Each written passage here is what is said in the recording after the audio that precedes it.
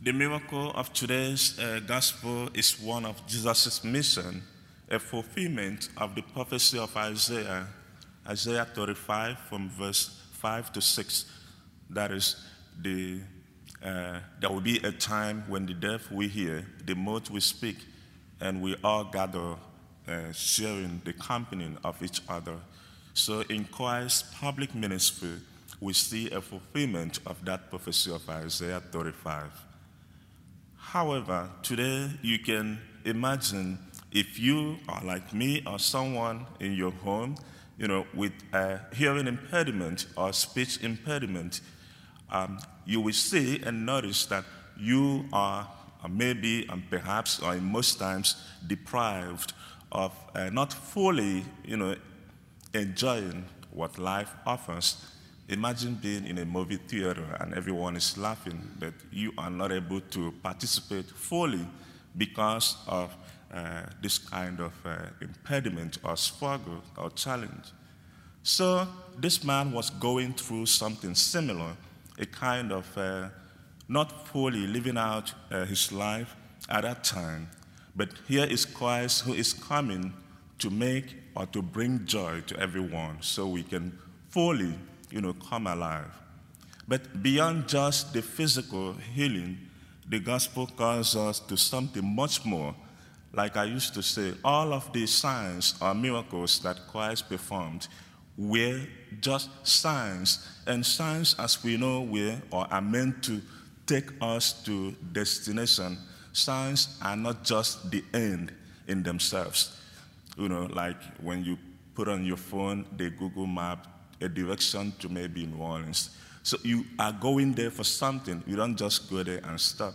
So the signs are meant to, lead us somewhere.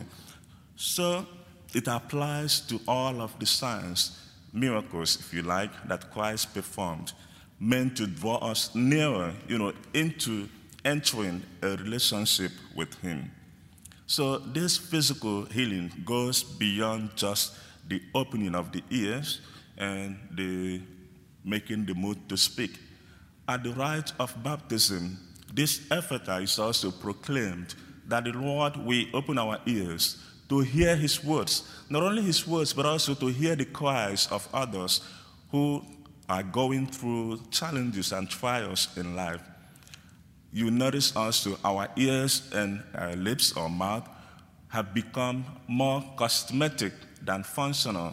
That is, kind of, we are decorated with all of this stuff, and they are not functional because we have closed our ears to hear the truth, or even to hear the cries of injustice, or even to hear the voice of those who might be reaching out and crying. The mental awareness, recently has been on the increase because of a lot of people going through a lot that we do not care to hear their cries.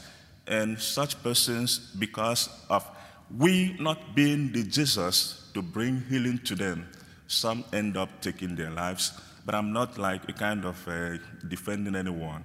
But we can also be, attentive to the voice of those who are going through trials, so that the healing that Christ has come to bring, and by we participating in the ministry of Christ, being Christians and through baptism, we have the mandate to also heal others, to bring healing to others by, opening our ears to hear the voice of those who are in pain.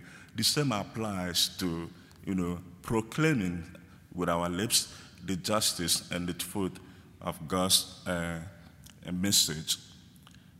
On the other side of the coin, today we celebrate another gift of God, the gift of our Blessed Mother. We have so many memorials and feasts of our Blessed Mother.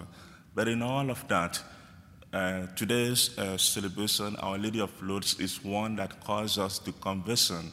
Today we see how we have been enjoying that gift of our Blessed Mother appearing to this young lady for 18 times, Saint Benedict.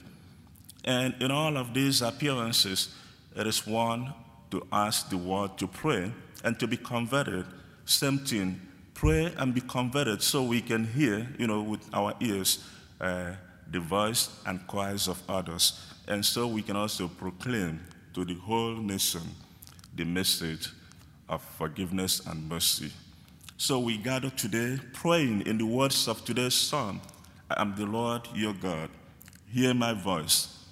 And as it is written in Psalm 95, if today we hear his voice, may we not harden our hearts. May God continue to bless his words in our hearts through Christ our Lord. Amen.